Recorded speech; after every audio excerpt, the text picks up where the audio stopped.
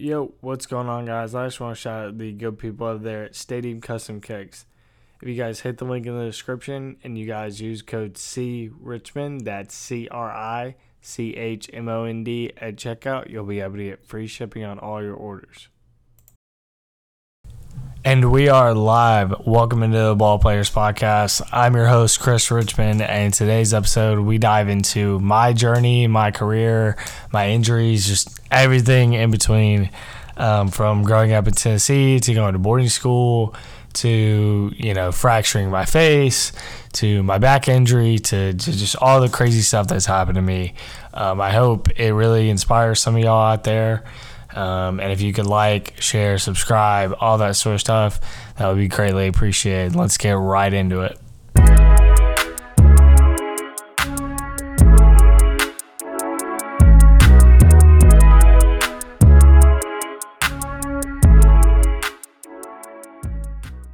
All right, let's get right into it. To really understand my chaotic story, man, you have to go back to the very, very beginning, back to when I was born.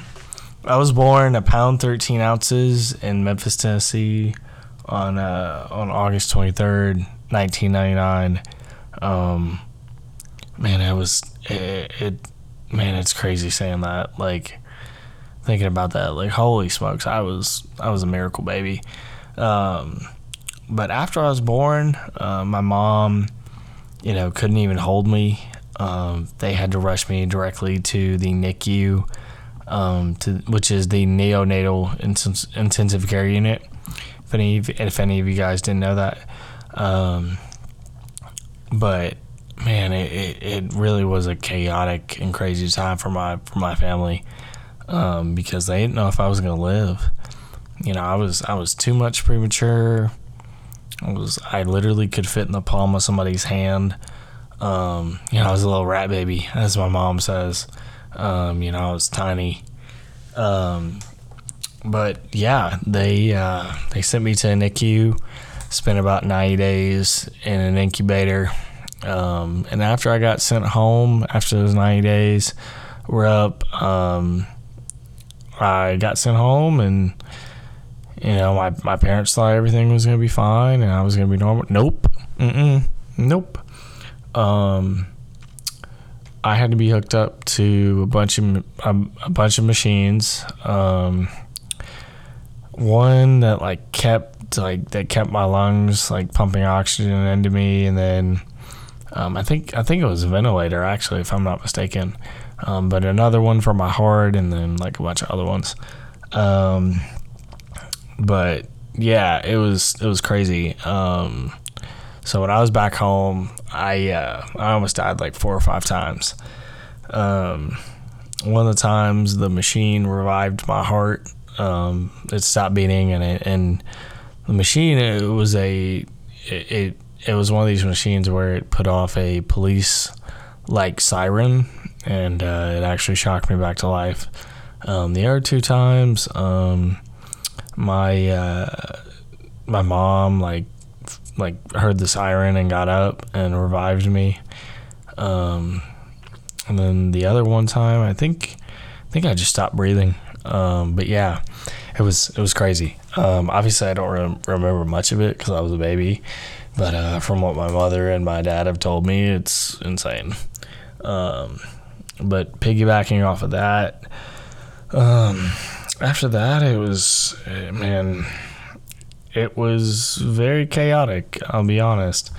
My parents ended up getting divorced when I was 2 years old, which, people say, oh my gosh, I'm so sorry. No, I grew up with divorced parents. It's whatever. At this point, I'm used to it.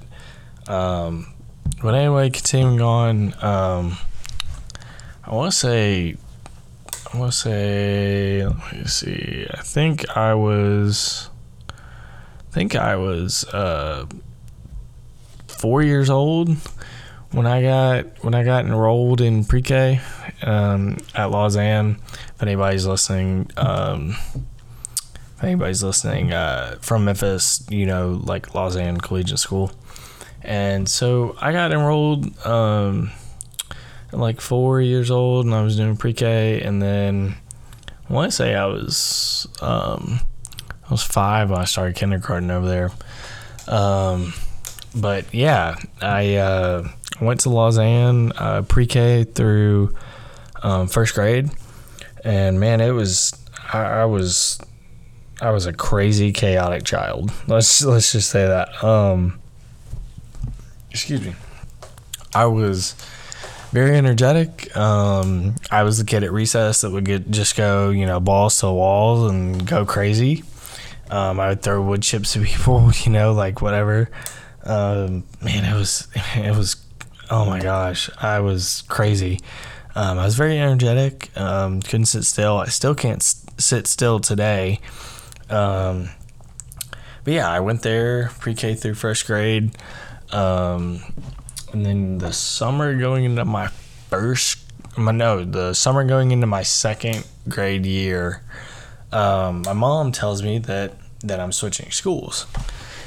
And I really didn't know what it meant, whatever. But I then transferred to Briarcrest Christian School. If any of y'all from Memphis are listening, then Briarcrest.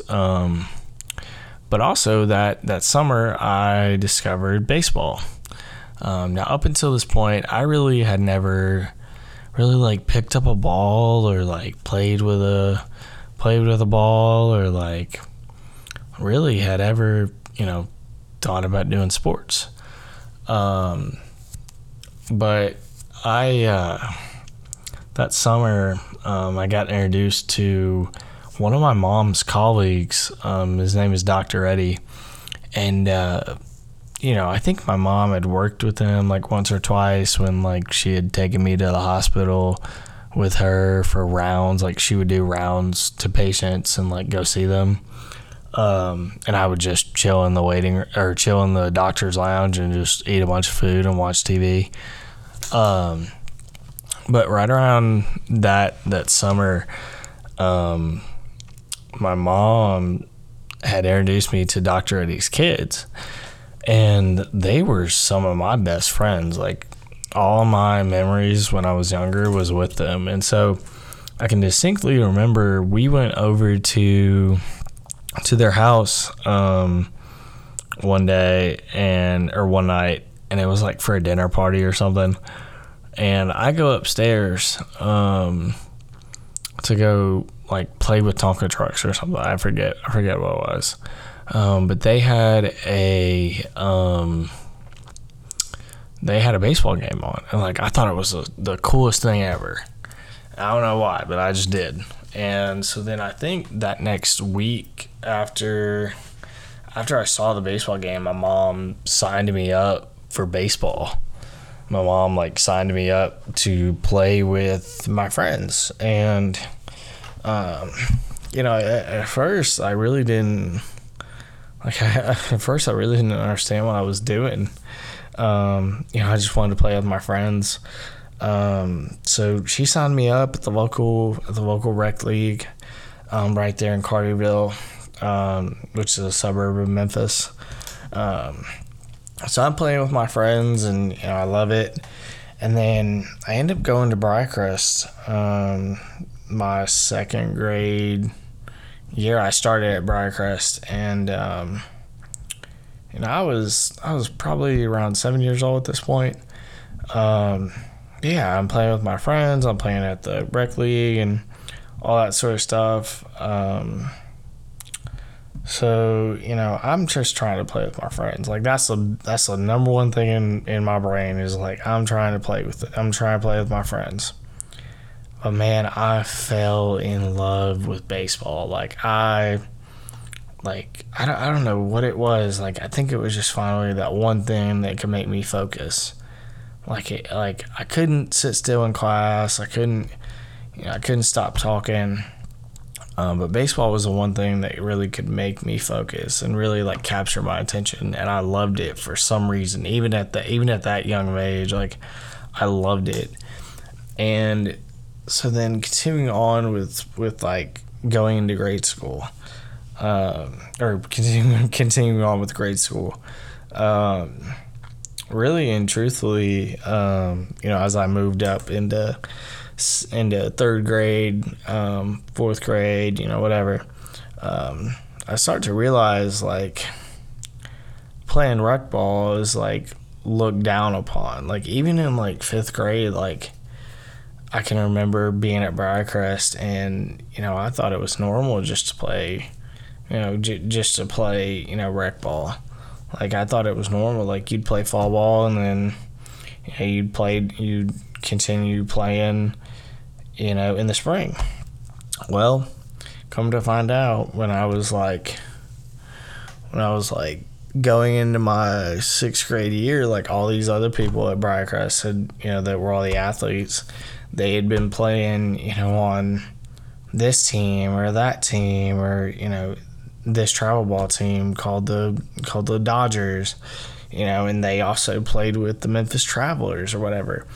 And I didn't think anything of it at the time because, heck, I mean, I was in, sixth grade. I was just trying to figure out how to organize my locker in middle school.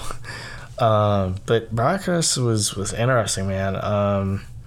One thing I forgot to say is that Briarcrest had a dress code. They had a dress code that included, you had to wear khaki pants. You had to wear a collared shirt. You couldn't have your hair a certain length. It couldn't be on your ears. My mom would have to get last-minute haircut appointments because, my hair was too dang long and it was on my ears, and I would get dress coded and I would get sent home with a note. But really going into middle school, man, it really was a trying time in my life. Right around that time, I my mom really couldn't figure out why I couldn't sit still. And my dad, has ADD. And, she kind of thought that I had it. But, I did some testing and, we finally figured out why I couldn't sit still and why I couldn't focus in school. And it was because I had ADD. So that really was, a really shocker to me because, like, I didn't know what it meant. Like, I was just focused on, figuring out how to blend in middle school and, middle school was scary to me, as a incoming sixth grader. I was like, oh my gosh, like I have to have a locker and binders and all this other stuff. But going into that sixth grade year, it really was a trying time for me because that was around the time that I had gone to the eye doctor and he was like, we need to get you some glasses, basically. And I didn't want to have glasses. I thought glasses were so not cool. And so I ended up getting glasses, and man, that really was, I was going through puberty and all these different things. But, as soon as I started wearing the glasses, I started getting bullied, because I really was small. Like, I was a tiny dude in sixth grade. Like, I wasn't like your average sixth grader either. I was probably, I want to say, like 40 pounds. Like in sixth grade, like I was skinny, and the bullying continued all throughout middle school. And man, it really was a hard time, because I was going through puberty, and my parents were divorced, and I was starting to grasp what that meant. And up until that time, like I didn't fully realize like my parents aren't together, and that that I was different, and and it's not in a bad way. Like I don't look at it now as a bad thing. I think it it had to happen for me to be the person I am today. But getting bullied was, in middle school was crazy. Like it really was. It did a number on my self-esteem. It did a number on my self-confidence. But also on the baseball side of things, that really was a time where like I started figuring out like playing rec ball is not, what everybody does. And, I asked my mom, several times like, hey, can I start playing travel ball? Can I start playing, with the Dodgers, with the Travelers, whatever. And my mom, I can remember us walking into the house after going to Kroger, a grocery store, if y'all don't know. And she said, sweetie, I just don't have time. Like, I have to do surgeries and all that sort of stuff. And it really was like wow. Like, it was a wow moment for me, being like, man, I can't play travel ball. Like, I'm going to be outside the cool kids club, pretty much. For me, that's how I felt. But I continued to play rec ball. I got into coach pitch, not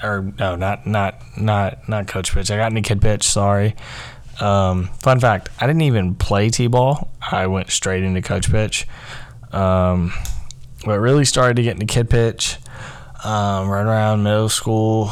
And that was definitely interesting, to say the least. Like, I really started to really enjoy the game once it got to be kid pitch.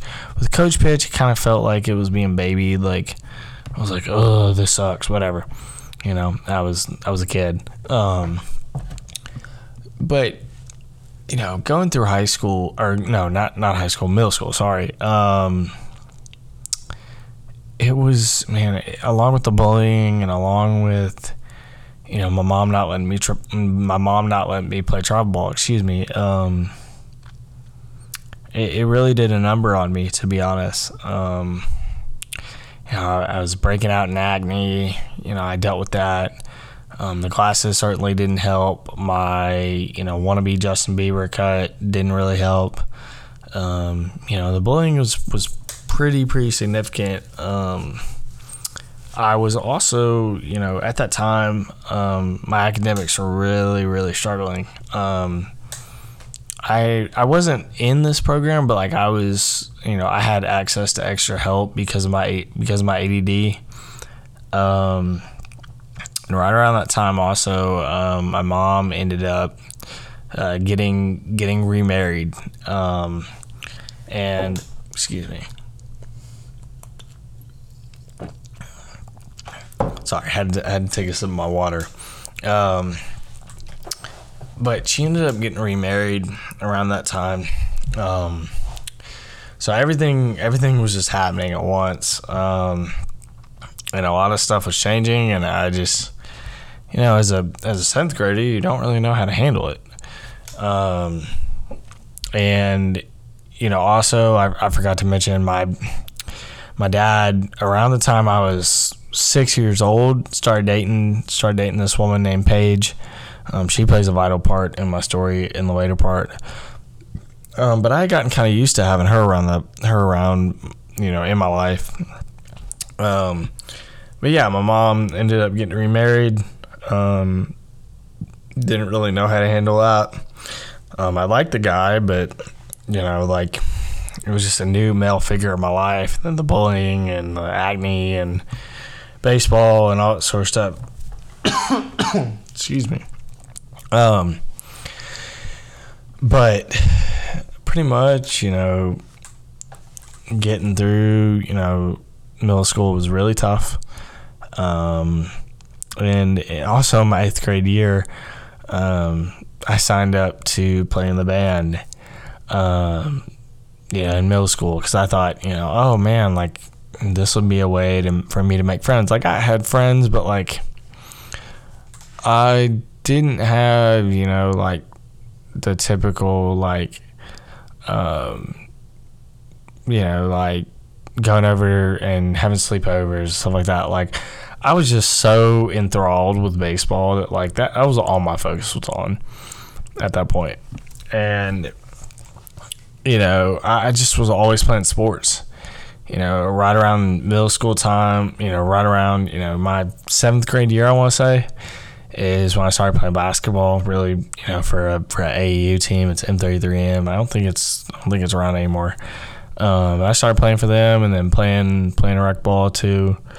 And then after my 8th grade year, I really didn't have the greatest grades. Like, I'm just gonna be real, I sucked in 8th grade. Like, it was no bueno. Like, the ADD didn't help. The fact that Briarcrest's academics were really hard in middle school didn't really help. So my mom sat me down one night and told me that I would be transferring, and that my stepdad at the time and her had come to this decision, and that they were gonna be looking around. Because, like, I'm gonna be real with y'all, I had C's and D's as an 8th grader. It was awful. Like, I just I didn't know how to handle everything. Like, it like all the stuff happening in my personal life and the bullying and baseball had really taken center stage at that point, for me at least. I just really wasn't focused on school. Like, I was not organized. I wasn't doing the things I was supposed to do in the classroom, and they told me that I was going to transfer to for high school. And I really didn't know what that meant. Like, I thought I was just going to be transferring to a high school in Memphis. And then I want to say right around like July, they told me that they had found a school in Virginia called Oak Hill Academy, and that it was a boarding school, and that my mom thought it would be really good for me to go. And I had no idea what a boarding school was, so I straight up asked her one night. I was like, "Mom, what is a boarding school?" And she goes, "It's like college, but in high school." And I was like, "What do you mean? What exactly do you mean?" Like, I thought I was just going to go to Briarcrest and graduate and whatever. And she tells me, she's like, "You'll live in a dorm, like, you'll have a meal plan, whatever." And I'm sitting there thinking, like, no way this is happening. And so eventually we take a visit to the school, and come to find out, like, it's a huge basketball school. Like, Kevin Durant went there, Carmelo Anthony, Rajon Rondo, the who's who in basketball. If you look them up, like, you'll see the list of alums, and you're like, oh my gosh, this is crazy. So yeah, I went there for a year. It definitely wasn't how I thought it was going to be. At that time, Oak Hill, when you got there, you gave them your phone if you had one, and they wouldn't give it back to you until the end of the school year. Now, granted, guys would keep their phone. Like, people would keep their phone, and like they had a dress code, like the whole polo, belt, khakis, the whole deal. But my grades really improved when I was there, and I really started to get into basketball at this point. And I was obviously still obsessed with baseball, and that really was right around the time when I wanted to, like, when I first said I want to play baseball in college. And I was strictly off seeing these, I don't know if y'all remember, but the day in the life videos from, I think it was Student Sports at that time. I don't even know if they're still around. But I used to see all these like day in the life of Jaron Kendall, day in the life of Jacob Gonzalez, and seeing all these guys and like they're getting drafted and all this sort of stuff. And I'm thinking, man, that's so cool. I want to do that. I want to go play college ball. And so I play there. I played my freshman year there. Man, it was crazy because they didn't have a baseball team until I got there. And I think that fall, I played on the JV soccer team, and like I just wanted to play sports, and I just played on the soccer team, and whatever, bought myself a pair of $30 soccer cleats and went at it. And then in the winter, it was in the middle of nowhere in Virginia. Like the place where Oak Hill is, it's called Mouth of Wilson, Virginia, and literally, if you look it up on Google, it says it's an uninhabited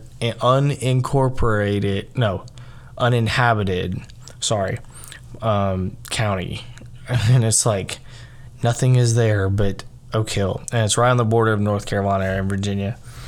And it's funny because a bunch of NBA players that I was going to school with at the time, a bunch of players that made the NBA were in my classes and stuff. Like Dwayne Bacon, who played for the Charlotte Hornets, was in my survival skills class. Yes, I had to do a thing called survival skills to, for whatever reason. They just made you do it.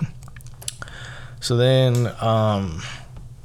that spring, man, I can vividly remember going into the headmaster's office and asking if we could have a baseball team because, we didn't have one. We had uniforms and everything, but, there was no team. And, at that time, I was just kind of, naive to everything. And, I said, yeah, I'm going to bring Oak Hill a state championship, whatever. I was looking back on it now, I was like, oh, my gosh, whatever. But, so, I go to our headmaster, and I'm like, hey, I want to play baseball. Let's make a baseball team. And so the only way we would make a team is basically if I went out and campaigned for people. So I started going around to all my friends and whatever and asking them to play on the baseball team. And a neat thing that enticed people to join the baseball team was that you got to go off campus. And when you went off campus, you got your phone. So then you could talk to the outside world. But yeah, I got to call my parents and things like that. They had a phone in the dorms I could call my parents on. Oak Hill was just crazy because I learned how to do my own laundry and all that sort of stuff. And I lived with roommates, and I had to live with two other guys in a room and in a dorm and all that sort of stuff. But anyway, going back to the baseball thing, man, it really was. It was crazy looking back on it now. I had to beg our headmaster to let us play, and we played against other high schools in the area in North Carolina, podunk high schools, and middle of nowhere. And I remember we played against church teams and things like that. And man, it was crazy. Looking back at it now, it's crazy that I even did that. But yeah, I played my freshman year there, and I think I had the most hits on a team that year. I remember that was the year that I also made my first big boy bat purchase. I had spent over $100 on, obviously, for my mom's credit card, on the DeMarini CF. I think it was the CF7, CF, what, I don't even remember. It was the orange and black one, but I begged my mom to get it. But yeah, I played my freshman year there. This point I was thinking I'm just gonna go to Oak Hill, and at that point I had made a decision that I wanted to be on ESPN. wanted to be a sports broadcaster. I wanted to go to Syracuse. I wanted to, do that. And I wanted to go to University of Tennessee. That's because my mom went there, and to be to get my master's degree and all that sort of stuff, which didn't end up happening. But anyway, so going into my sophomore year, I really had told my mom, like, I don't like it there. Like, I don't like it. I don't like that there's no focus on baseball. Excuse me. I had to take a sip of my water. And I really didn't like the fact that, like, they had no focus on baseball. I hated the fact that I didn't have my phone. That was kind of one of the things that my mom really didn't like at all. She didn't like that at all, that she couldn't call me. But going into my sophomore year, we still couldn't decide whether I was going to go back to Oak Hill or, transfer. So I think it's right around, I want to say July, or like late July, early August, somewhere around there, that, like, my mom really couldn't find another school for me, and I didn't want to go back to Oak Hill. So she, I can vividly remember I was up at her office. She had her office at this time. She had her own practice. And we're up there, and my mom, like, says, "Christopher, come here." And I'm like, oh man, she called me Christopher, like I'm in trouble. And because she only does that when I'm in trouble. Or anybody. If anybody ever calls me Christopher, I get, like, scared, because I'm like, oh, am I in trouble? Like, did I do anything? But pretty much, she calls me in there and she says, "Hey, have you ever thought about doing online school?" And I was like, "Mom, what's that? Like, you can go to school online?" And she's like, "Yeah, you can go, that's how the homeschool kids do it." And I'm like, "Oh, okay. Like, is that how they're able to, like, chill out all day and still go to class?" And my mom's like, yeah. And I was like, "Oh, sweet. That sounds cool." And so pretty much, excuse me. My mom tells me, like, that Indiana University has an online high school. And I'm thinking, like, whoa. Like, what? Like, I'm going to school online? And, excuse me. She tells me that, that pretty much,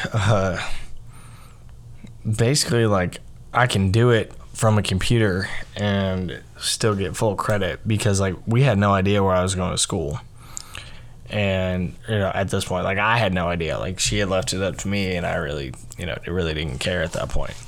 But I enroll with the online school, and man, it was terrible. Like, I'll just be straight up honest about it. It was awful. It was horrible. I didn't learn a thing. It was so hard that, like, my mom would try and help me. And keep in mind, like, just give you all some background. My mom got into MIT, went to MIT for a year, and then transferred to Vanderbilt, got her degree in biomedical engineering, and then went to University of Tennessee at med school, or for med school,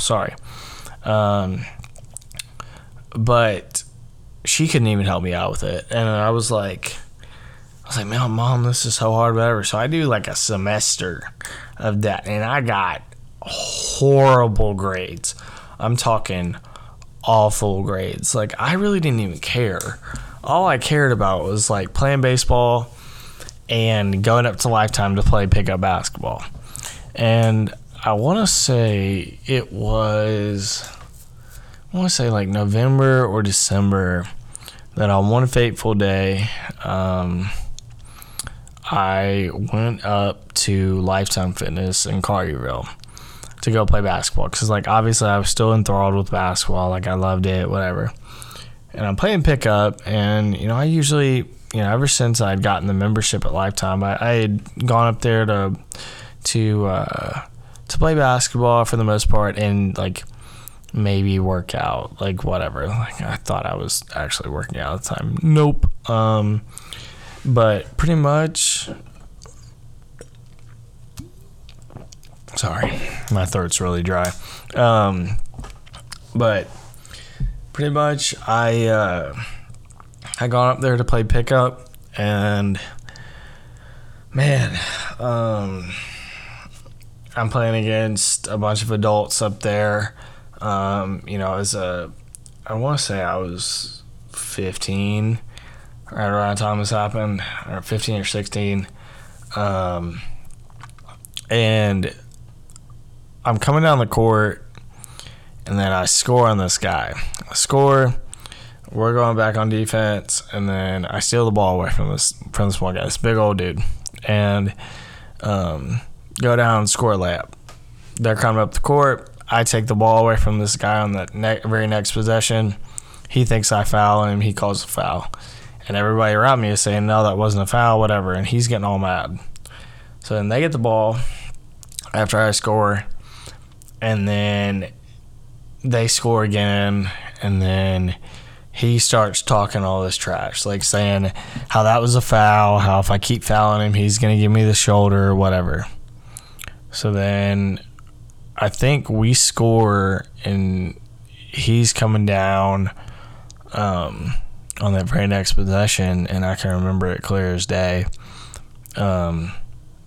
He slams the ball up into the air. I watch the ball go up, and then all of a sudden he takes his shoulder and, like, body checks me at the edge of the three-point line, and I slide from the edge of the three-point line to the middle of the free throw line, and I have a gash that is huge. Like, I'm talking about my back is bleeding and everything. It was bad.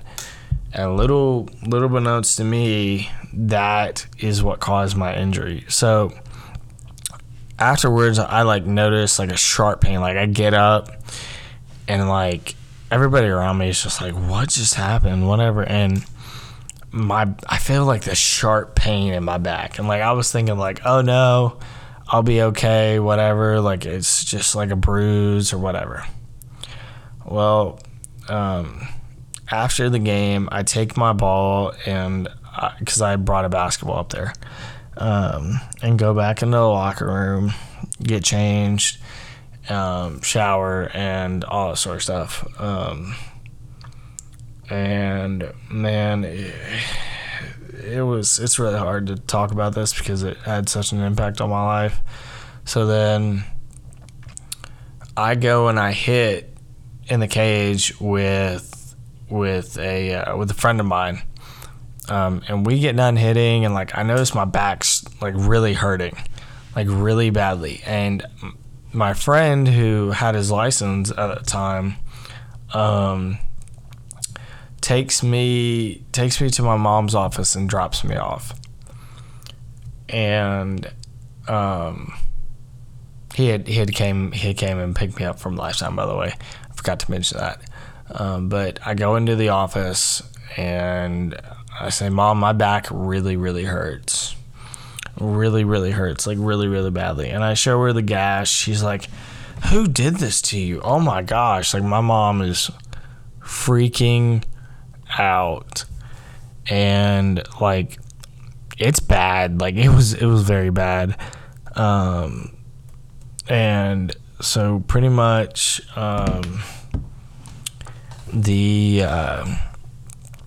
my mom takes an x-ray of my back, and there's no structural damage to it.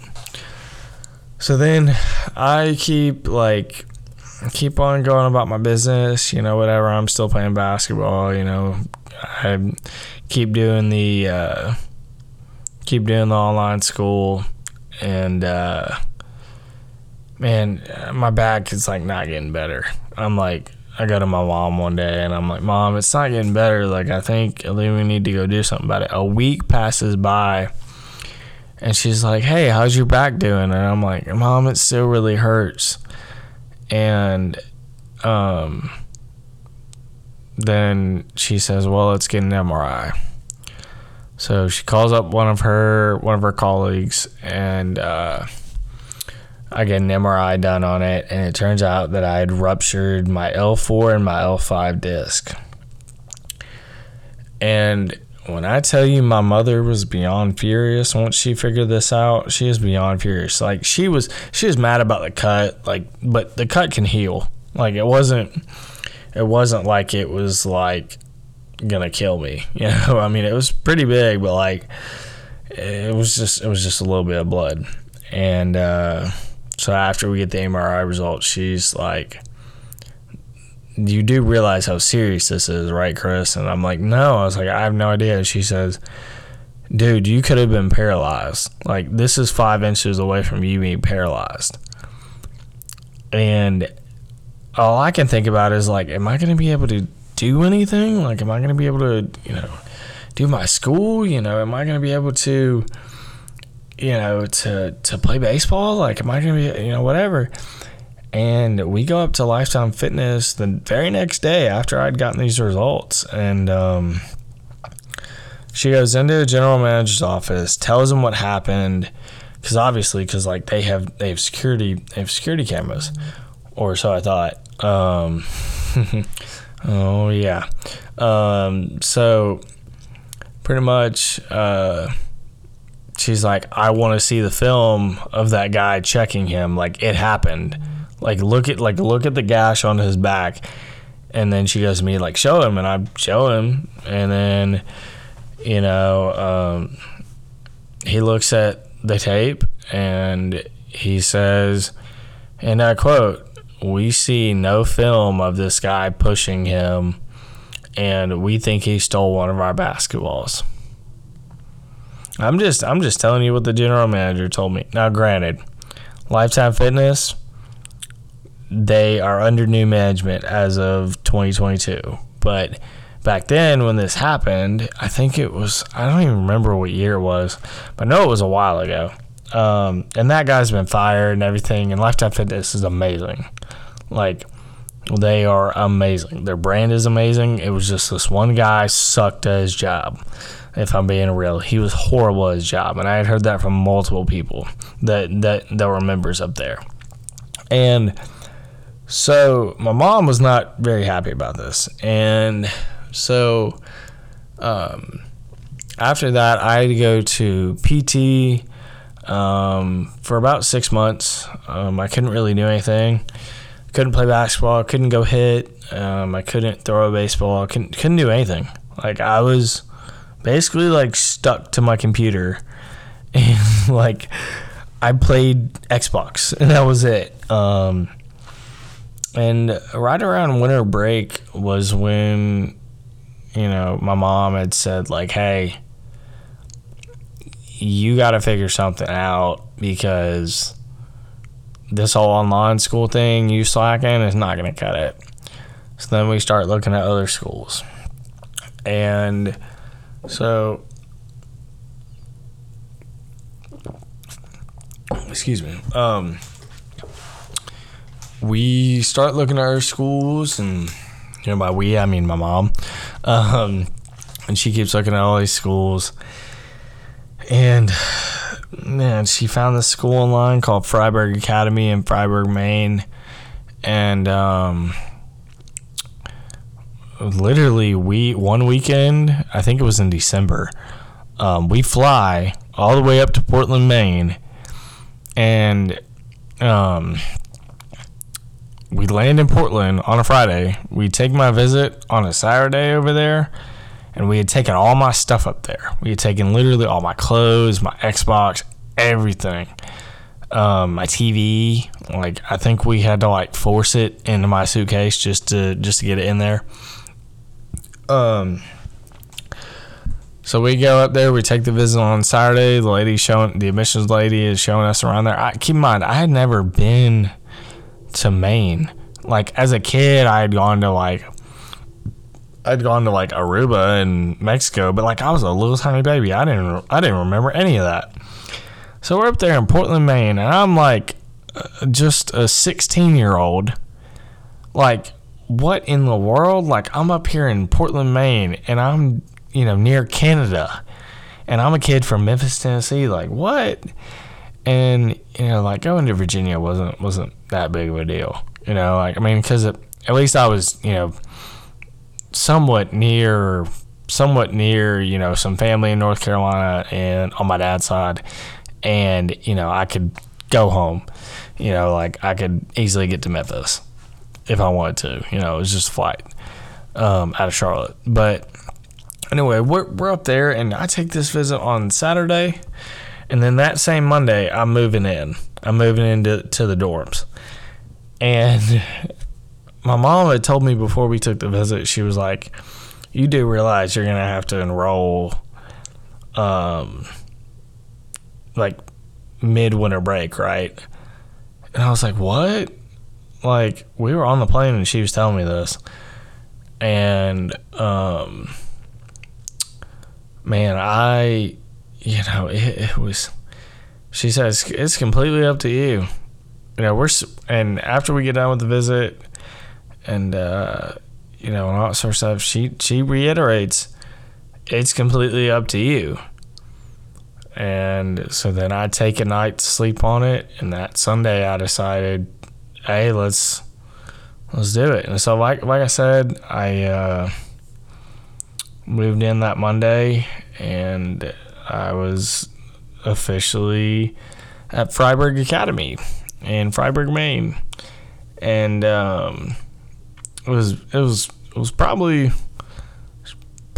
one of the best decisions I've ever made, in terms of being around different people and figuring out how to get along with different people and all that sort of stuff. So like I said, I transferred in mid-winter break, and I kind of I was like, I'm gonna make varsity. I want to play like on the varsity team. I want to start getting recruited, all that sort of stuff. And so that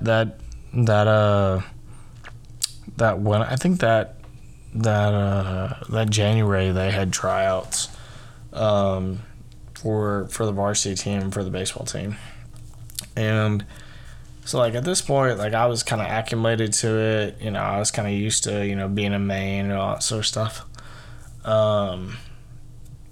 And it kind of worked out really well because like by that time I was already fully in love with baseball, and my favorite player was Dustin Pedroia. Like I bought a DP15 A2000 as my first really big boy glove. That it was my first high quality glove. And of course I'm in New England, so I get to watch all the Red Sox games. And really, when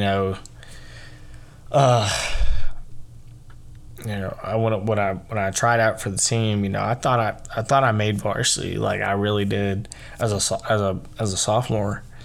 But they put me on JV. I played JV that year, and man, it just opened my eyes to how far behind I was. Like I had a really great year that year. I think I hit 300 that year, on JV, and then I got to play in a couple of varsity games. But that was probably the most fun I've ever had in high school, as far as my grades and also baseball wise. Like I was just in this zone. Like I remember being at the plate and thinking like nobody can throw this ball by me. Even when I played varsity, like even when I got in, like I thought like, wow, like I'm getting pretty good at playing baseball. Like I think I can start getting recruited. And so then after my sophomore year of baseball, and after I finished out the year, my mom really didn't like me being so far away from home, and my dad didn't like it either. Because they couldn't come visit me. They couldn't, really, I would come home on winter break and breaks and stuff like that. But like it wasn't like I was, just 2 hours away or 3 hours away. Like I was on the other side of the country, pretty much. And they wanted me to be closer to home and to be in a better environment. Now, granted, it really was a good environment up there, but it really wasn't the academic environment that my mom wanted me to be in, as far as like trying to get to college and trying to look good to colleges. And I really wish, on the athletic side of things, that I had known what I know about Twitter, getting recruited on Twitter and, putting your name out there. Because if I would have had that then, oh my gosh, it would have been so much easier. But anyway, I after that year, I really decided, that I wanted to transfer again. It really wasn't, it really wasn't my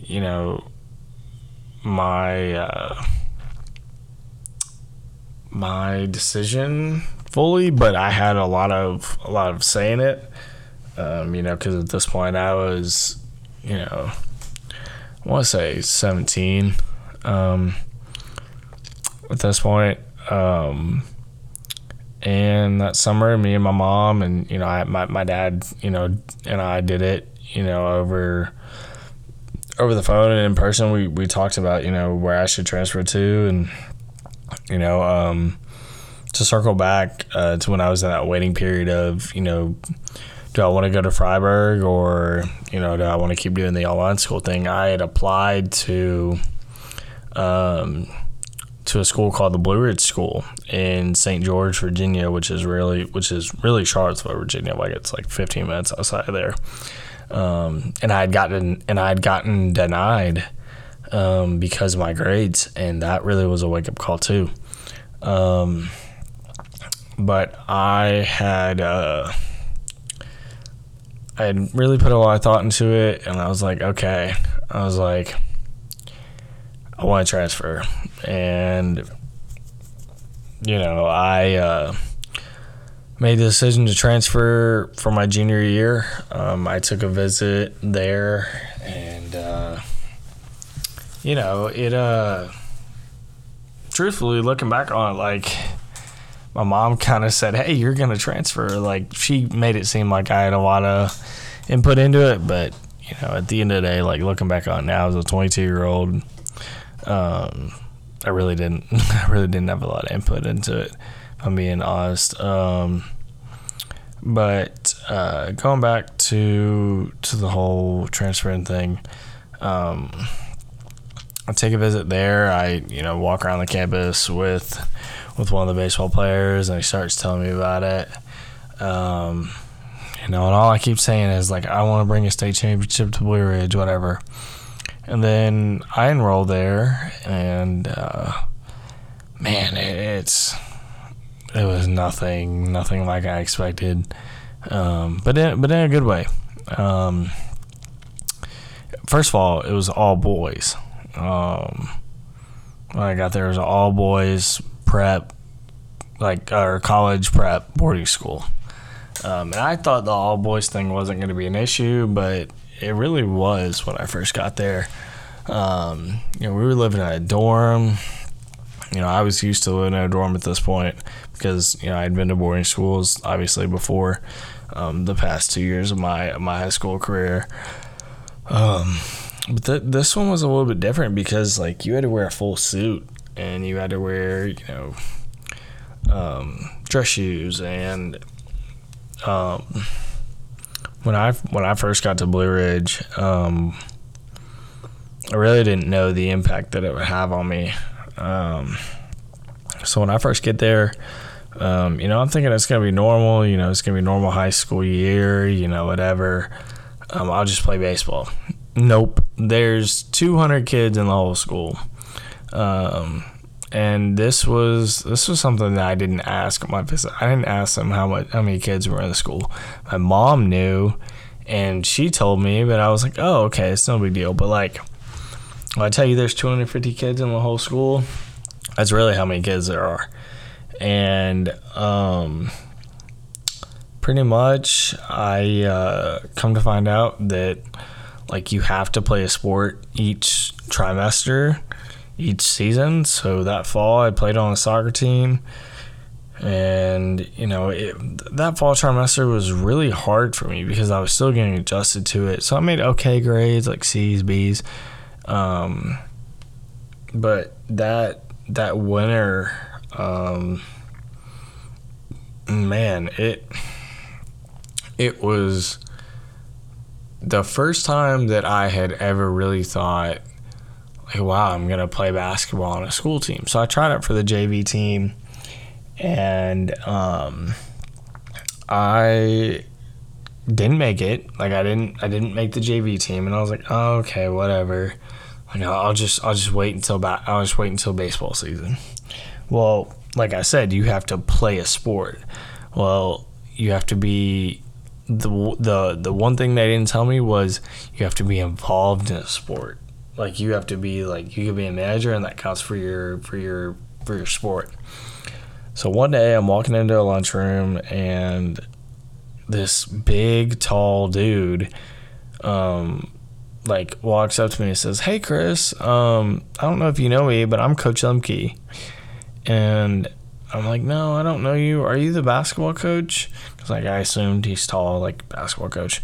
He's like, "Yeah, I am. Why don't you come out and try and be a manager for our basketball team, for the varsity team?" And I'm like, "Okay, like, what made you want to do this?" And he's like, "Well, I heard, like, you didn't make the team, whatever." And I'm like, okay, cool. I mean, I might as well. So he tells me, just come out to practice tomorrow at like 1 o'clock or something. So I come out there, and I'm, watching, and I truthfully really didn't know, like, a lot of people. Like, I didn't have my core group of friends. Like, I would go, like, still, like, sit alone and, like, eat my food, be on my phone. I had met a few people, but, like, I wasn't really, like, the most social person in the whole world, if that makes sense. So I go out there, and, like, come to find out, like, we have a really good basketball team. Like, everybody keeps telling me, like, yeah, the basketball team's really good. Like, I had no idea, like, when they said really good, they meant, like, really good, like, in the state and nationally. So anyway, that winter, I was our varsity team's manager. One of like 3. And so then, when I tell you, like, that experience changed my life, it really did. Like, that was the first time that I really ever felt a part of a team. And we ended up going 33-3. We won our conference. We won the state championship, and that was the best record in school history. I think it still is. But the amount of friendships and the amount of camaraderie that we had on that team was unlike any other. It still is probably the best, like, brotherhood that I've ever been a part of. And I still keep in touch with everybody that was on that team. I mean, on that team, you had Amir Sims, who's in the NBA. You had Darius McGee, who is probably one of the top 5 point guards in the country. You can quote me on that right now. At Liberty University, who can jump like 45 inches. We had numerous Division I commits, numerous Division II commits. And man, I mean, it's crazy because, that comes full circle later in the story, later in my story. But man, it was some of the best times on that team, like working out with the team, getting free Adidas shoes and having the code to the locker room, and having my own locker and my name plate and everything else. It was just so flipping cool. And that winter, I mean, it was insane. Like we were getting charter buses going to play in Ohio. We played against Oak Hill Academy, which that was crazy how it came full circle for me. I made some of my best friends off that team. And I still keep in touch with all those guys for the most part. Some of them I've lost touch with just because they're so busy with basketball, but man, it was crazy. So going into that spring, I thought, man, I'm gonna make the baseball team. Like, there's no way I get cut, whatever. And there's no way I get cut. Well, going into tryouts, try out for your team, and there's 30 of us, and I go into tryouts, and I'm thinking, man, I got this in the bag. I have a horrible tryout, horrible. Looking back on it, was awful. I couldn't field a ground ball. I couldn't, I didn't hit well. It wasn't good. Just was not good. So then the next day after tryouts are done, it was only one day. And obviously, during the winter I had worked my butt off, and I put in a lot of work, or so I thought. And, obviously being the manager of the basketball team, it took a lot out of me, both my academics and, just stress-wise. But, I had pretty good grades. I had, B's and C's. And so after tryouts, I'm in my Portuguese class. Yes, I took Portuguese in high school. We had to. It was part of, the requirements to graduate. You had to take 2 years of a foreign language. So my smart self thought, okay, I'll take Portuguese. It'll look great on a college application. Still pretty cool. I learned how to speak it. I think my cousin's aunt, or no, my cousin's wife is Portuguese. Sorry, I don't know where I got aunt from. But I took that, and I get an email from the coach, and I won't mention him by name just because of what happens later on. But I get an email, and it says, "I am so sorry. If you are receiving this email, you have not made the team. Best wishes." And then he put his name. So at this point, I'm in Portuguese class. I'm one of 5 kids in this class. And I go outside, go to the bathroom, and just start sobbing. Just absolutely sobbing. And when I tell you I cried so much that day, I cried so much. I was in class crying. I put my head down and acted like I was reading a book. And I cried. I cried so much that day. And I go out of Portuguese class, and I go down to our lunchroom, and there's this little there's a little room. There's this little open room that leads to our auditorium, and I just sit there and I'm crying. Everybody, people are walking by being "Is he okay?" And I'm just sitting there sobbing. Probably wasn't the best look at the time, but it is what it is. So flash forward to about 2 days after tryouts, and again, and without me playing baseball, I didn't really have a sport. I didn't want to do any other sport. I didn't want to do lacrosse. I didn't want to, baseball's my thing, dude. And one day I'm in my room, and I'm just sitting there chilling on my phone, and I get a knock at the door, and it's Josh Colon, our point guard. He's now at Fordham, and he goes, I'm so we called him Rico because he's from Puerto Rico. I go, "Hey Rico, what's up, man?" And I'm sitting there still, I just gotten done crying. And he says, "Hey, come out to practice tomorrow at like 3 or whatever time it was. And I'm sitting there thinking, man, I'm not on a team. He's like, bro, just come out to practice. And I'm like, dude, why would I come out? Like, he's like, just trust me, come out to practice. And this is really where that brotherhood and that camaraderie came into play. Is I get all my stuff after school, and like they let us out, and then like you get all your stuff and go to your sport. So I get all my stuff and I get all my equipment and everything else, out of my room, and I go to practice. And I'm thinking, heck, maybe coach is going to let me try it again. I don't know. But I show up, and the first thing this coach says to me is, Richmond, what are you doing here? Or he goes like, Chris, what are you doing here? And I'm like, Rico told me to come.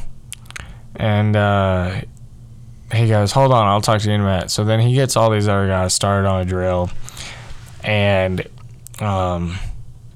he like takes me into the wrestling room, and him and the assistant coach and the AD, who I really didn't like at the time, and I still don't like him. But anyway, man, it was crazy, because I was sitting there in a wrestling room with all my baseball stuff, and he goes, I don't know what he said. I'm going to put it to you bluntly. I don't know what Rico told you, but like, you're still not on this team. And I was sitting there thinking like, man, I must look so stupid right now. He's like, but Josh did mention to me that like you were coming, and all the guys want you on this team. And like that included, I'm going to shout him out, Huntley Hacker, who played at Brevard College and played his last year at Gardner Webb this past year, if I'm not mistaken. And he goes, I have a deal for you. And I'm like, okay, all right. And he goes, you can be the manager for 4 weeks. And after those 4 weeks are up, you can suit up as a member of this team. And I'm like, excuse me, in the back of my head, I'm thinking, no way. Like, no, I'm not doing that. And just to give you all a little background, I had been going to showcases, and I had gone to Florida State's baseball camp, and I thought that was the way to get recruited. Little did I know that Twitter was the way to get recruited, like playing travel ball was the way to get recruited, and like I just had always felt like I was at a disadvantage because I never played travel ball. And so then I decide, I go back to my room afterwards, and everybody sees me leaving. They're like, bro, where you going? Whatever. And I'm like, man, I got to go back to my room. So then I go back to my room across campus, and I call my dad, and I call my mom, and I tell them. And they both said, take it, Christopher. Like, this is your opportunity. And so then I took it. I was a manager for 4 weeks, and I suited up, and I played in one game my junior year. One game as a pinch runner, and I got thrown out trying to steal second. So that was my junior year. It was probably the most embarrassing year I have ever had. It was probably the most mentally draining part of my high school career. So going into that summer, I really decided, I'm gonna start working out. And truthfully, I didn't know what I was doing. Like I would look up,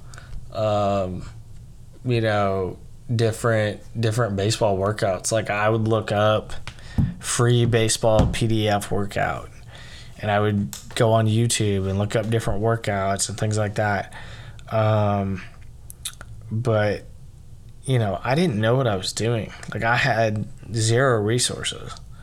Like, I would, like, go into our school's weight room and, when I was at school before the summer, and, do all these free workouts and, be doing a different workout plan every week and it really was, it was crazy, in a sense of, like, I was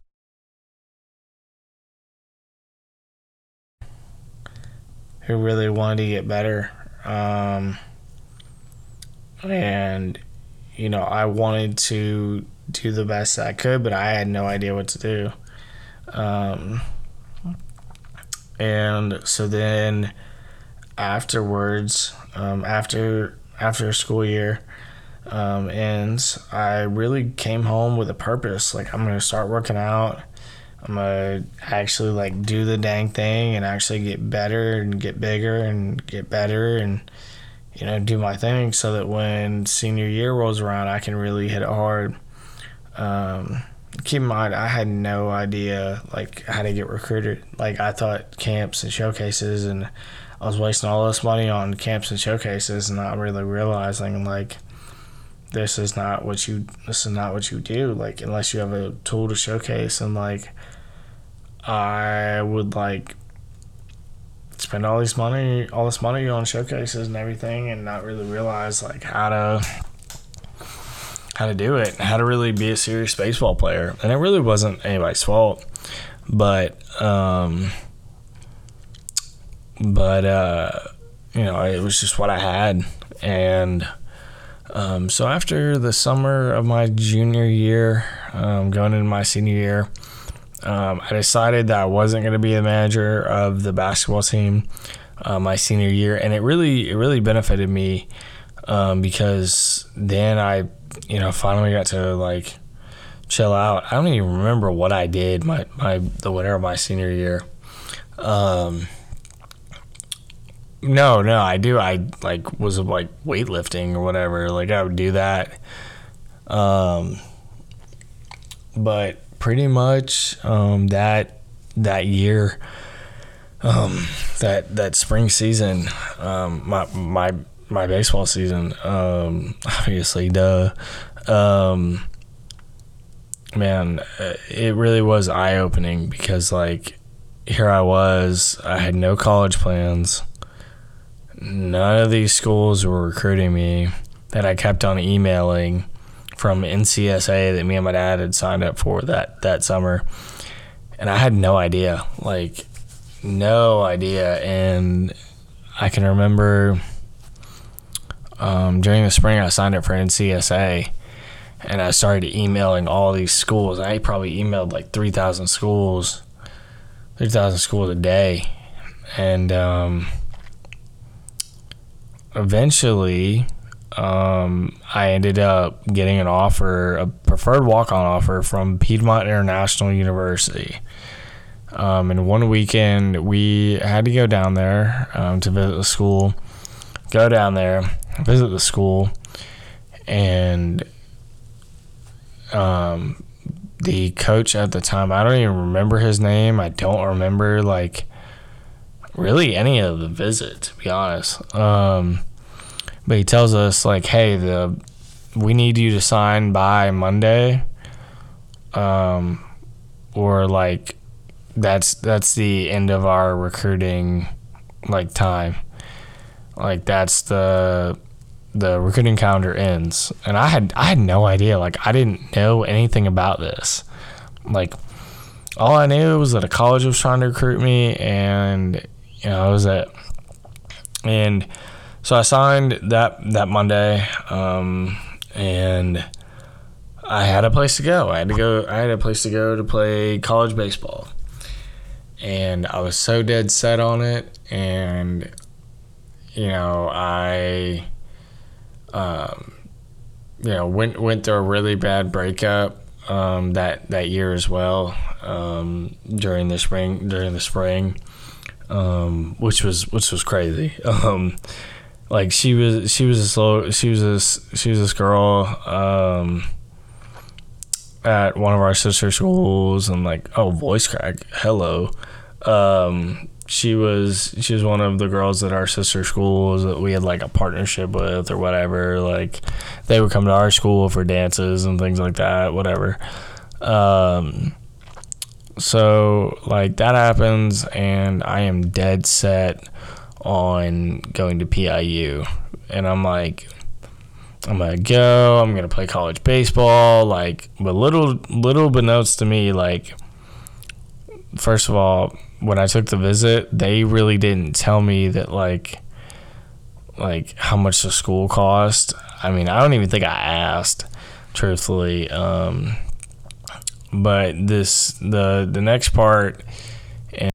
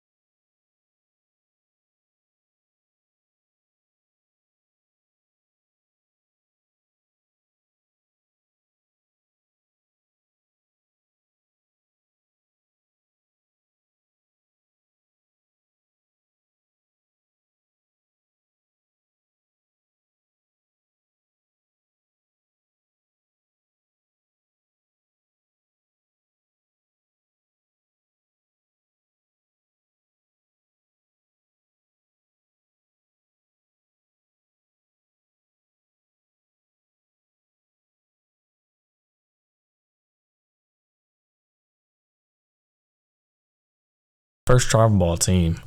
Finally convinced my dad to let me do it.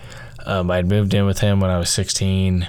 And it really wasn't a decision that was easy for me at 16 years old. I had forgotten to mention that. But man, it really was tough for me to adjust at first. But they, I tried out for this team and I made it. It was the first travel ball team I really ever played on, and let's just say it was quite the team.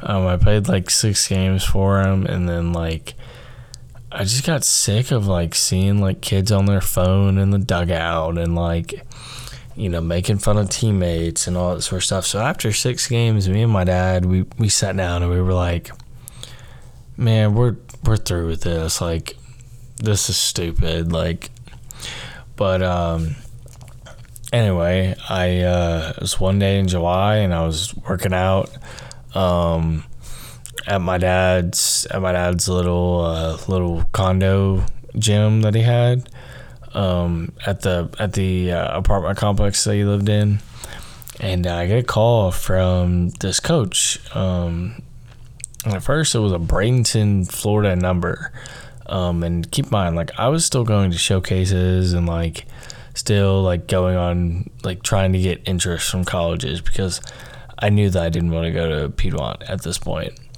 So I signed up to go to a showcase in Bradenton, Florida. And I had signed up. I had paid the money, tried to find a hotel room, whatever. And I told my dad about it and all this sort of stuff, and we like made plans to go down there.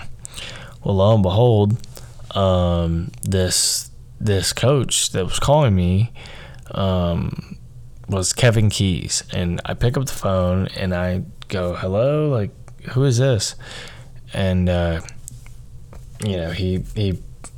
he then introduces himself and says, "I'm Coach Keys. I'm the head coach of the post-grad team here at Inspiration Academy. We saw your profile on NCSA, and we really think you'd be a great fit for the post-grad team down here in Florida." And I'm like, I just asked him, like, what is a post-grad year? And then he goes on to tell me that it is a year after you're done with high school that you can still play ball and keep your college eligibility.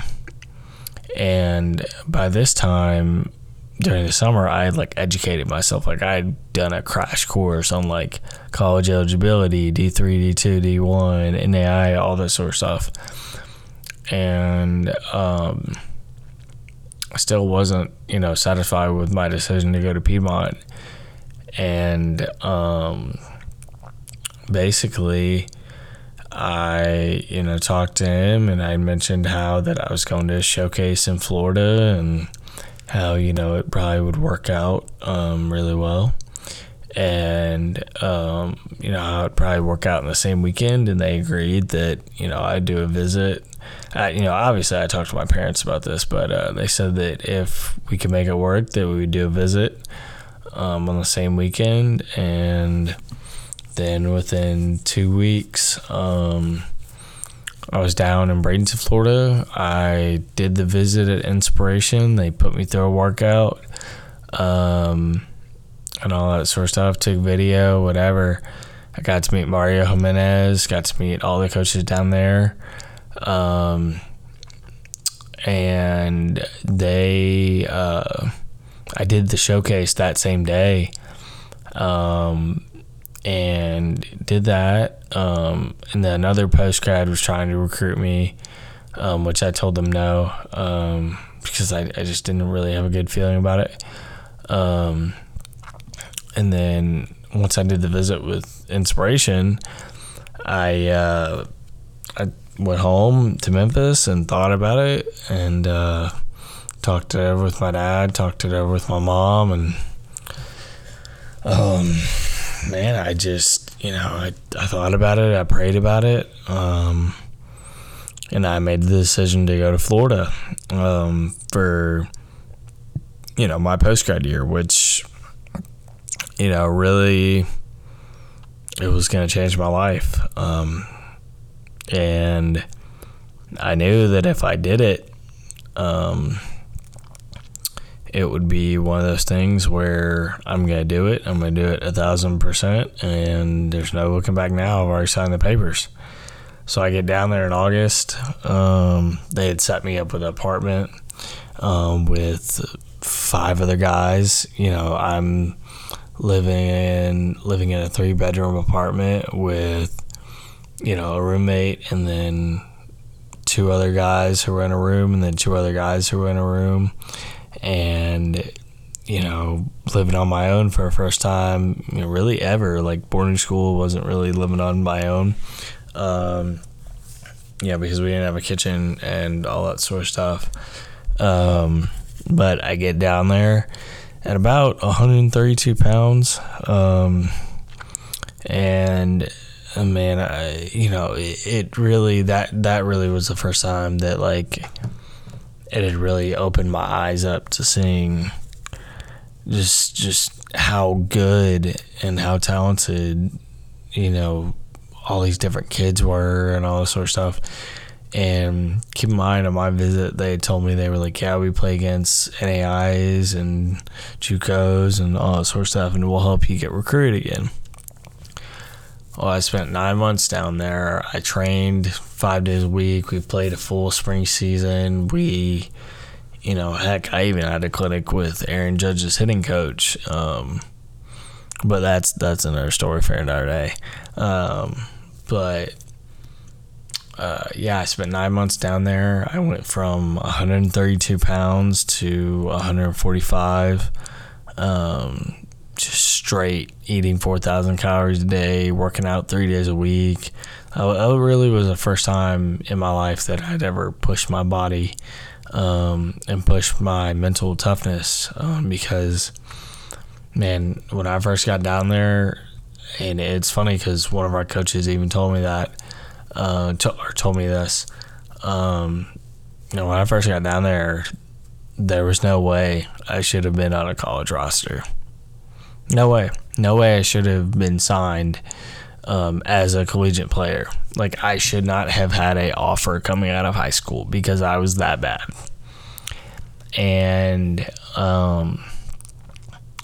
got down there, worked my butt off like nobody's business. And I'm talking about like I'm living like a minor leaguer at this point. And man, it was crazy. Like, our apartment flooded, and I was the only one that knew what to do. I was the only one that really knew how to cook. I was the only one who knew how to, kind of keep up with stuff. Like, a lot of these kids have never really been around or been away from their parents. Kind of like me, I kind of knew what I was doing, but not really. But on the baseball side of things, I really got a lot of good instruction down there. Shout out to Coach Wade Satsinger. He is the GOAT of infield play. And man, it was honestly the hardest I had ever worked, up until that point. But on the recruitment side of things, it was very light. Not a lot of schools were reaching out to me. And not a lot of schools wanted to recruit me, to be honest.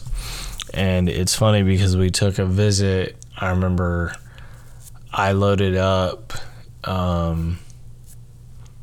we loaded up in a car and drove to Cincinnati to go visit Cincinnati Christian.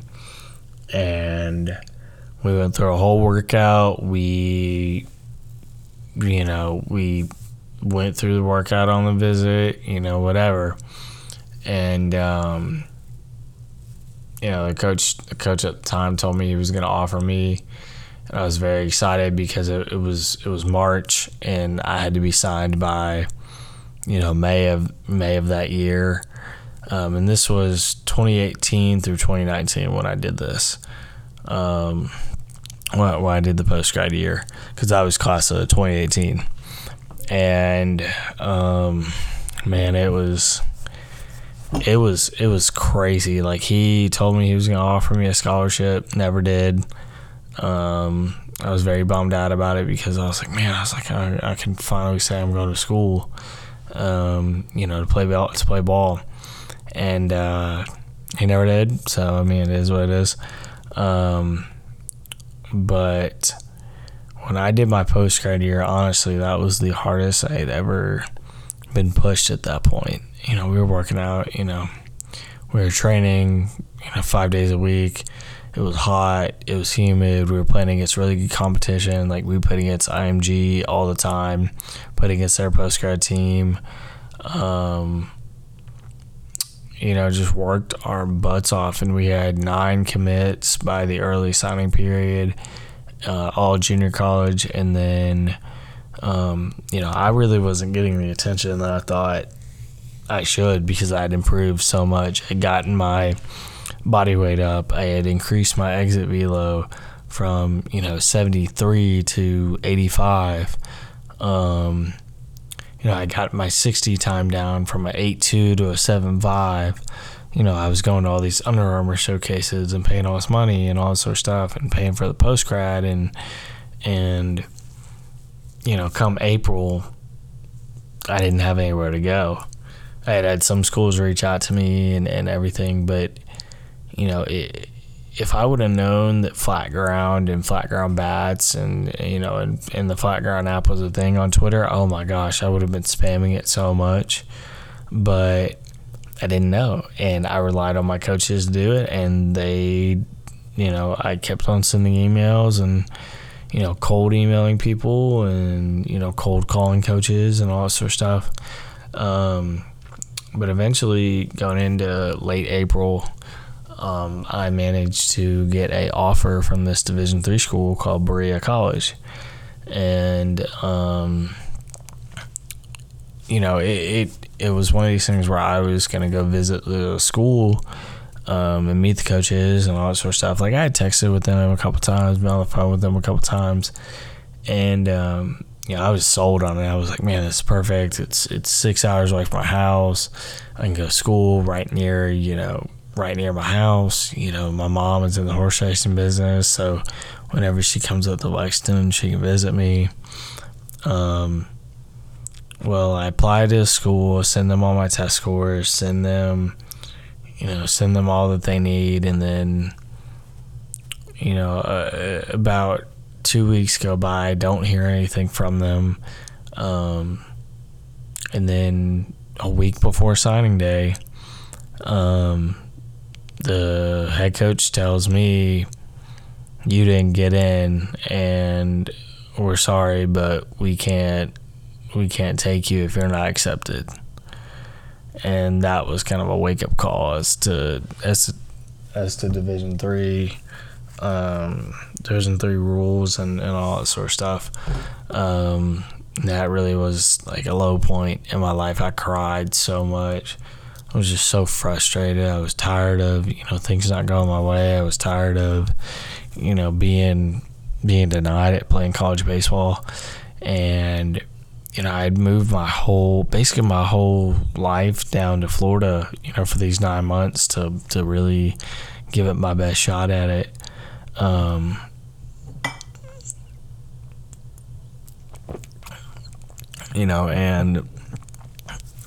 And here it was, another roadblock. And so eventually I ended up just kind of working through it. And I remember that night, one of my teammates came in and said, "Hey, look, I heard about what happened. I have a junior college coach in Maine that would take you." He said, "But you got to get on the phone with him and text him or call him by tomorrow." And I did it first thing in the morning. Got in contact with him. It actually ended up being in Portland, Maine, and it was Southern Maine Community College. I went on a visit that Friday and signed that Tuesday, and went up there after signing day in, I want to say late July, early August. Went up there, did my first semester of college there, got pretty good grades. I worked my butt off through the fall and part into winter. It was cold. We couldn't really go outside. The facilities weren't really the best at that time, but I was just grinding. I was trying to grind away at it. But then during right before we were about to go to winter break, Coach calls me into his office and says, "Hate to break this to you, but I heard that you were talking smack about the team." And I said, "No, that's not true." And I told him that wasn't true. I told him that that I didn't do these things, and he said, "Well, regardless, I'm gonna have to cut you." And so he cut me, and that was really, really hard because it exposed me to the business of college sports. And it really, it devastated me, because here I was across the country again, and another roadblock in my story. And it made me think, man, is baseball really for me? Should I just go be a normal student? Should I just go back home and go to Memphis and be a normal student? Well, I had, before the week before all this happened, I had signed up for a summer league called the Palm Springs Collegiate League. It's out in California, or it was going to be, and they help guys find homes or transfer. And as soon as it happened, as soon as he cut me, for a bogus reason that I will still maintain that I did not do it, I basically filled out the transfer form, and within the next, probably, I want to say 2 days after that happened, Zach Novus, who at that time was the pitching coach at the University of St. Mary, got in contact with me. I got a phone call, and they were recruiting me, and so they wanted to get me on a visit to campus, and it's in Leavenworth, Kansas. So during winter break, my dad and I decided to take a visit to Kansas City, or to the campus, which it's not in Kansas City, it's in Leavenworth. But pretty much we take a visit, and over that winter break, I kind of, it really was, a trying time for me, because I didn't know what was going to happen with my career. I thought it was done. I thought I was done playing. And so I take the visit to the University of St. Mary in Leavenworth, Kansas, and meet Coach Petty. Great guy, amazing dude. He tells me that they can offer me 25% of a scholarship, and at that time I am over the moon. I'm like, yes, this is what I want to hear. And within like 3 days after the visit, I signed the letter of intent. And then I move in after winter break, and I thought that I was the only guy they were bringing in. Turns out they were bringing in 2 other guys. But so then I played the rest of my freshman year there. I redshirt, which was a blessing in disguise, because that was when, I want to say that was when COVID. Yeah, that was when COVID started. When I redshirted my freshman year is when it happened. So 2019, yeah. 2019 going into 2020, I think. I don't really know. I mean, it's all been a blur. But redshirted my freshman year, and then, it sucked. Like, I'm not going to lie. I wanted to travel. I wanted to play. But, throughout that time, it kind of led to a bunch of blessings in disguise. I got to meet my really close mentor, Noah Vaughn. I'm sure y'all know who he is. I met a lot of great people during that time. And after my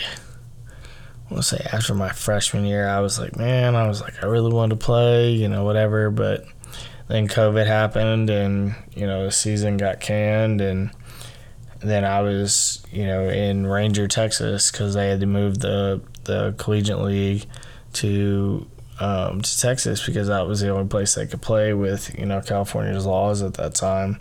And California was on full lockdown. So I played in the Palm Springs Collegiate League that summer, and I sucked. Like, I'll be honest with you, I was horrible. I only got 1 hit the whole summer, and I was trash. Like, let me tell you, I was trash. And it was just a hard summer for me. Like, I don't know what it was. I just wasn't seeing the ball well, but it was bad. Like, I'll be the first person to tell you, it was horrible. But play during the summer, have a lot of fun, meet a lot of good people, and really, figured out that Fort Worth was legit, and got to come down here and hit with Noah all the time, and meet his wife Riley, and they're 2 of the biggest people in my life right now. But pretty much I go back to St. Mary, have a pretty disappointing fall, but man, it was a crazy fall, to say the least. during the fall, I was playing second base, and I was having an okay fall, but I wasn't having what I expected to after working my butt off all summer, and something crazy and chaotic happened. So during one of our inter squads, I was at second base. A ball was hit up right at my general direction. So I'm sitting there, I'm saying ball, ball, ball, like calling it off and waving my arms and everything. And all of a sudden, I see an arm go over me. Excuse me. And it's our 6'7" first baseman, Trevor, who had like reached over me and tried to make the play, even though it was at second base. I mean, it was a freak thing, but his left arm is over me, forcing me to the right because I'm trying to get out of the way and trying to catch the ball.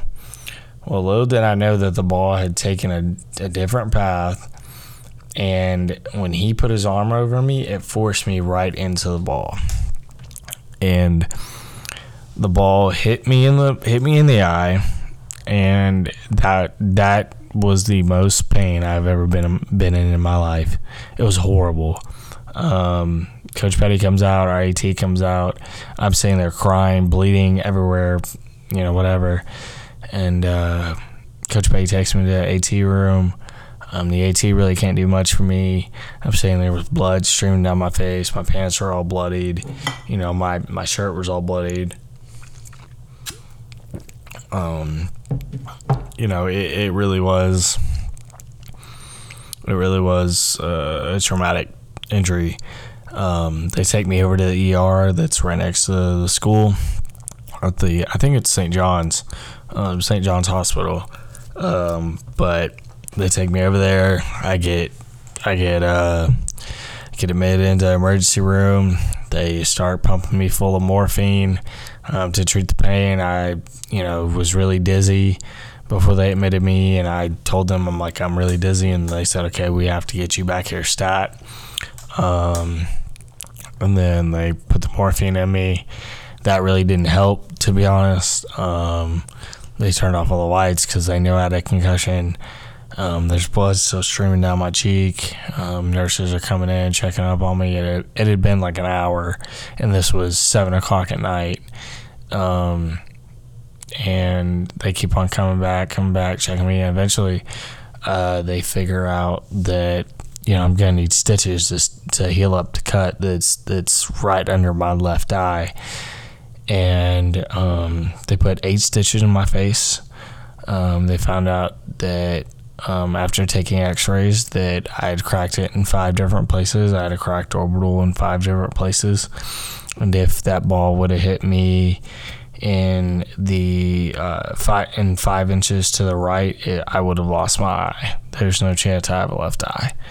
If it hits 5 inches to the right, which is a miracle. So they put 8 stitches in my eye. I get transferred over to a specialist over there in Overland Park at around, I want to say 10 o'clock at night. We're there for about another hour. Specialist sees me, takes an MRI of my face. She's just making sure that there's no internal damage besides the broken orbital. But yeah, I had 8 stitches in my face and a fractured orbital in five different places. I was out for a month. It was the hardest injury that I probably ever had to go through besides my back. It was awful. I really thought, man, I don't know if y'all believe in God, but I do. But God is really testing me. And I was out of school for about, I want to say, a month. I couldn't do anything. I just sat in my room all day, and I was sitting in the dark, because I was concussed, and it was really tough. But I managed to come back with probably 2 months of like, having to do it, having to recover, and it was insane. But at that time I had met Jake McFarland, who is still one of my greatest friends and one of my biggest mentors. He really helped me rehab it, and he really helped me figure out how to throw right, and help me refine my mechanics, all that sort of stuff. But that's another story for another day. But yeah, it was probably the scariest time of my life, and scariest time of my parents' life too.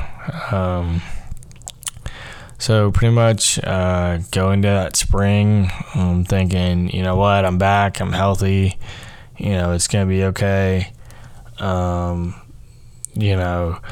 everything's going to be fine, I'm going to be okay, and it wasn't okay going to that spring. I started to hate baseball. I started to hate everything about it, just because of my injuries and and all the stuff that was going on.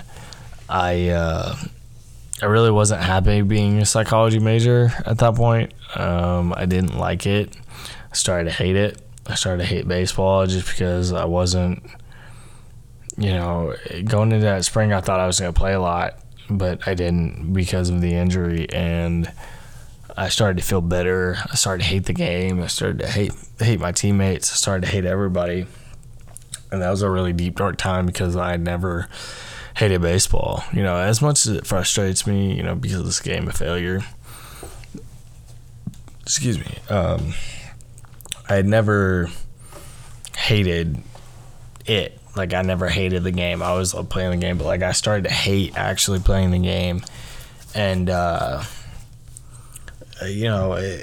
after that spring of only getting 10 at bats and traveling and all the demands and having to keep a scholarship up and all that sort of stuff, it basically felt like a job, and I didn't I started to resent it. So then after the season, I made the tough decision to give up my scholarship and transfer. There's nothing against the coaching staff that was there. It was just I was in a bad place, and I needed to get out of that bad place, and I needed to do it somewhere other than the University of St. Mary. I still know a lot of people that play there. I still know, I really have some good friends there. But, it just wasn't the place for me. And so going into a transfer portal again, I made sure that I was going to do it right this time. So I came down to Texas, to Fort Worth specifically, started working out at Cova Sports. Shout out to them. But worked out and hit there. Really got, started getting more film, started to, figure out what Twitter was. Now you can get recruited off of Twitter and all that sort of stuff. And, it really changed my life. I had a bunch of schools hit me up and, on Twitter, and I'm sitting there thinking, man, this is impossible. Like this, I'm getting recruited off Twitter. I'm posting videos on Twitter, which is insane. But that summer I had, narrowed it down to two schools, and that was Lincoln College and Blackburn College. So I actually took both visits on one weekend. I flew from Dallas, from Dallas, Love Field, to St. Louis. Flew in there Thursday, went on a visit that weekend to Lincoln and to Blackburn. And, at that time, I had also started working out at APEC Fort Worth. which APEC is a quick little side note. They're absolutely amazing. If you guys have the opportunity to work out at APEC, do it. Like I am like right now, their number one supporter. Like they're awesome. I am interning there right now, but that's another thing for another time. But I came back to Fort Worth, reevaluated my options from both the visits, and I decided on Blackburn College. And we're a D3. We play in the SLIAC with a bunch of really good teams like Webster, Greenville, all these different colleges. They're really good. Man, it's been a blast. Going into this fall, I thought, I'm going to be a position player, whatever. I'm going to play second base. Didn't really have the fall that I wanted to, and in the winter they converted me to a pitcher, and they want me to be a submarine sidearm guy. So I'm still figuring all that out, but now I'm going into my senior season, and I've currently been, enjoying the summer, and I'm interning currently at APEC, as well as training there, and interning with Power Move Marketing and taking a summer class so that I can graduate. But if my story touches you or inspires you and really makes you want to go get it, then I've achieved my goal. Hopefully I'll graduate this year with a degree in sports management, and we'll see where baseball takes me. But if you guys have liked this, if you guys have made it to the end of this very long episode, please don't forget to like, share, subscribe, and go follow me on all my social medias at ChrisRichmond_.